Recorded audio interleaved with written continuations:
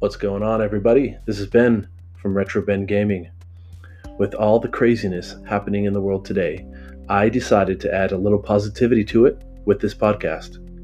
This podcast is going to focus on all things video games, whether it's discussing them, playing them, or just getting them on the cheap. Now, whether you're a PC player or a console player, I believe we all have something to add to this conversation. So I hope you enjoy the podcast, and as always, keep gaming. Welcome back to the podcast, everybody. It's a pleasure to be here. It's been a while since I did one of these things. My work has picked up, and I've been pretty dang busy trying to find the time in between shifts to record, which is a good problem. I'd rather have that than too much time because I don't work.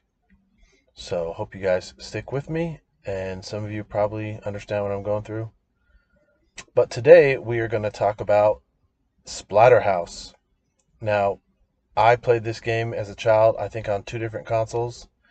Definitely the TurboGrafx 16 and maybe the PC. I'm not quite sure. I don't remember, but I knew it was two different consoles. The fun thing about this game for me, the one that actually drew me to this game was just kind of how for a young kid, how horrific and scary everything was. You had, Mario and Sonic and all these little playful, happy-go-lucky things. And then you get this video game where I'm playing it and I'm like, that looks like a little baby fetus that I'm beating up with a 2x4. Like, this is creepy. I was like, I love it. So I played the heck out of this game. I don't know if I played any of the sequels in all reality, but I sure played the very first Splatterhouse. And hopefully many of you did too. But without further ado, here is the breakdown. Splatterhouse is a beat-em-up arcade game developed and published by Namco. It was the first in a series of games released in home console and personal computer formats. The cult classic would later spawn the parody Splatterhouse Wanpaku Graffiti and the sequels Splatterhouse 2 and Splatterhouse 3, also the remake of Splatterhouse, with the classic games being added to Namco Museum in 2017. Marketing for the game heavily emphasized its violent nature. For example, the TurboGrafx 16 port of Splatterhouse had a faux parental advisory warning printed on the front of the box that read, "The horrifying theme of this game may be inappropriate for young children and cowards." Man, that's throwing it down. Luckily for them, I was both a young child and a coward. So the gameplay of Splatterhouse is an arcade-style, side-scrolling beat-em-up with platform elements, in which the player controls Rick, a parapsychology college major who is trapped inside West Mansion. After his resurrection by the Terror Mask, Rick makes his way through the mansion, fighting off hordes of creatures in a vain attempt to save his girlfriend Jennifer from a grisly fate. Players of the game will also recognize a number of Western horror film influences, such as Friday the 13th, Evil Dead 2, Poltergeist, Rejuvenatrix, and Parasite, with heavily influenced imagery similar to the works of horror writer H.P. Lovecraft, such as Herbert West Reanimator. Similar to many side-scrolling beat-em-up games, Rick can only move in a two-dimensional environment. He can jump and can punch and kick. Rick also has a special attack where he can perform a drop kick that sends him skidding along the ground, damaging any enemies he hits. Rick can also perform a low kick, low punch, and jumping attacks, as well as pick up and use various weapons placed in the levels. All the levels consisted of walking left to right, with occasional auto-scrolling segments. However, alternative pathways through sections of the house are possible by falling through holes or jumping up into ladders. In this way, branching gameplay is possible, if only prevalent in the middle levels. Levels culminate in boss fights that take place in a single room. Unlike traditional side-scrolling fighters, boss fights have varying objectives and styles.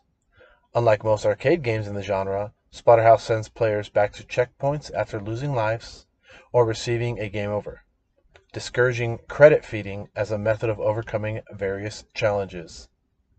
The plot of Splatterhouse is two students at the local university, Rick Taylor and Jennifer Willis, take refuge from a storm in West Mansion, a local landmark known as Splatterhouse, for the rumors of hideous experiments purportedly conducted there by Dr. West, a renowned and missing parapsychologist. As they enter the mansion and the door shuts behind them, Jennifer screams. Shocked, right? Rick awakens in a dungeon under the mansion, having been resurrected thanks to the influence of the Terror Mask, or in some versions, the Hell Mask, a Mayan sacrificial artifact from West House which is capable of sentient thought. The mask attaches itself to Rick, fusing with his body and transforming him into a monster with superhuman strength. With the mask's encouragement, Rick goes on a rampage through the dungeon and the mansion grounds, killing hordes of monsters. Inside the mansion, Rick finds Jennifer prone on a couch and surrounded by a throng of creatures that retreat upon his arrival. After their departure, Jennifer transforms into a slightly taller, fanged monster, yeah, we've all dated girls like that attempts to kill Rick while begging him for help. Yeah, definitely dated them. Rick is forced to kill Jennifer, who transforms back to normal and thanks him before she dies. Infuriated, Rick tracks the remaining monsters to a giant, bloody hole in the mansion's floor. Upon entering it, Rick discovers that the mansion itself is alive. He follows a bloody hallway to the house's womb, which produces fetus-like monsters that attack him. Rick destroys the womb, which causes the house to burst into flames as it, quote-unquote, dies. Escaping the burning mansion, Rick comes across a grave marker. The Terror Mask releases energy into the grave, reviving a giant monster named Hell Chaos that claws its way up from the earth and attempts to kill Rick. Rick destroys the creature, which unleashes a tormented ghost that dissipates into a series of bright lights. As the lights vanish, the mask shatters, turning Rick back to normal, and he flees as the house burns to the ground and the credits roll. However, after he leaves and the credits end, the Terror Mask assembles itself and laughs evilly for several seconds as the word "end" appears in the bottom right corner of the screen. Home versions of Splatterhouse were released on the TurboGrafx-16, FM Towns, and the PC. In addition to loss of graphical detail and removal of some sounds, the following edits were made to both the Japanese PC Engine and North American TurboGrafx-16 versions of the game. The arcade version opens with the animation of Rick and Jennifer running through the storm and into the mansion, followed by an exterior shot of the mansion and sound of Jennifer screaming. The console version opens simply with the exterior of the mansion and no sound effect. The weapon in Stage 1 and 2 is changed from a meat cleaver to a wooden stick. The overall violence and gore are toned down, enemies bleed less, and the sound effects are less gruesome. The weapon for the Stage 4 boss is changed from an axe to a golden meat cleaver. The only cleaver in the game. The golden meat cleaver. That's, only chefs can attain that. The crawling hand in Stage 5 no longer flashes the middle finger. That's a shame. The death of the womb boss of Stage 6 is changed from a graphic spilling of embryonic fluids to a generic fiery explosion. The final boss uses different attacks. The end cutscene is changed from the original arcade ending, in which the mask breaks from Rick's face, followed by a shot of him walking away from the burning mansion, and an additional cutscene showing the mask reform and laugh. The ending of the TurboGrafx-16 version only shows the mask explode, followed by a picture of West Mansion burning while the credits roll. And finally, a large red and orange end is displayed. The following edits were exclusive to the North American TurboGrafx-16 version. The Terror Mask is changed from a white hockey mask to a red mask with black accents. This is to keep Rick from looking too much like Jason Voorhees. The mask became more skull-like in later games. The cathedral arches are removed from the Stage 4 boss chamber background, and the altar is removed from the following cutscene. The inverted cross boss of Stage 4 is replaced with a severed head. The final boss grave is changed from a wooden cross to a tombstone. The TurboGrafx-16 version was released on the Wii's Virtual Console in Europe on March 16, 2007, in North America on March 19, 2007, and Japan on July 3, 2007. And in Australia on July 20, 2007. The arcade version was released on May 26, 2009 in the Japanese Virtual Console. The FM Towns version, ported by Ving Co. and released only in Japan in 1992, is a pixel-perfect rendition of the original arcade. with no substantial changes apart from a new menu interface in the title screen. A few sound effects were changed or even removed, such as the intro theme to Stage 4 being cut and the thunder in Stage 3 sounding heavier compared to the original. There was also an LCD handheld version released titled Splatterhouse. Go figure. But it's not a port of either game. It's an original Splatterhouse game in and of itself, though many elements in it are similar to the original game. In 2010, the game was ported to the J2Me Brew mobile phones, Windows Mobile and iOS platforms to coincide with the release of the remake. The only change was in the Java-based mobile phone version, where Rick's mask is modeled after the skull-like one present in the remake.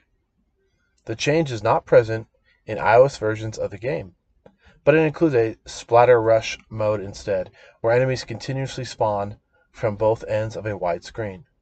The remake also included the uncensored Japanese arcade version as an unlockable extra. It was also included as a part of the Namco Museum compilation for the Nintendo Switch through the Nintendo eShop. The title is also playable on the TurboGrafx-16 PC Engine mini console. In Japan, Game Machine listed Splatterhouse on the December 15, 1988 issue as being the 6th most popular arcade game at the time. Following its European release at the ATEI show in January 1989, Computer and Video Games gave the arcade version a positive review. Splatterhouse received positive reviews upon release, with praise for its graphics, music, and general gameplay. It is also known for its graphic violence, which was inspired by classic 80s horror movies. The game did receive some criticism for its lack of variety and simplistic nature, but it was otherwise praised for being challenging. The PC Engine TurboGrafx-16 versions also received praise for their faithful recreations of the arcade game, but the North American console version was criticized for its toned-down gore due to controversy, while the Japanese PC Engine version saw less changes. The most notable being Rick's mask being nearly identical to the arcade version, but still sharing the occasional censorship of the American version. IGN's Lucas M. Thomas gave a mixed review of Splatterhouse. He stated that putting aside the aesthetic design and just looking at the game on its merits of its mechanics, Splatterhouse is lacking. He complained about the limited variety of attacks, one-way scrolling, and censorship present in the North American console version. Thomas did, however, compliment the game's horror themes and music, noting that the console graphics, despite being toned down, are a good representation of the arcade original. Well, let me tell you, my philosophy on people that use their middle initial in their names, like Lucas M. Thomas, they aren't to be trusted, and you shouldn't listen to them. Just remember that. Frank Provo of GameSpot had similar complaints. Ultimately, the problem with Splatterhouse is that there's not much to do, aside from just beating it.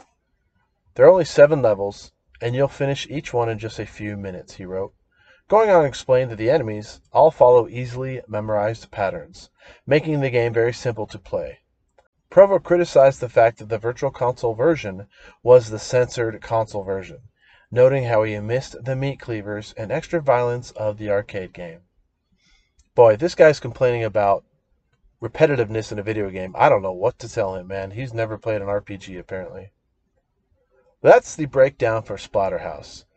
I plan to play this game and hopefully beat it on my YouTube channel. When it comes out, please check it out at Retro Bang Gaming. If you have anything to add to my breakdown, or if you just like to tell me about your experience playing Splatterhouse as a child, I would love to hear it. Email me at retrobanggaming@gmail.com.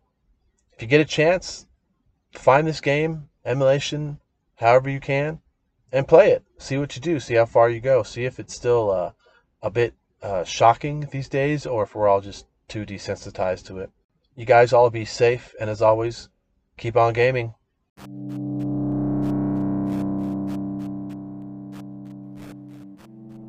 Hey, thanks for listening to the podcast. I hope you enjoyed it. If you did, please take a second to subscribe. And if you want to get a hold of me, you can at retrobendgaming@gmail.com. Thanks again, and as always, keep gaming.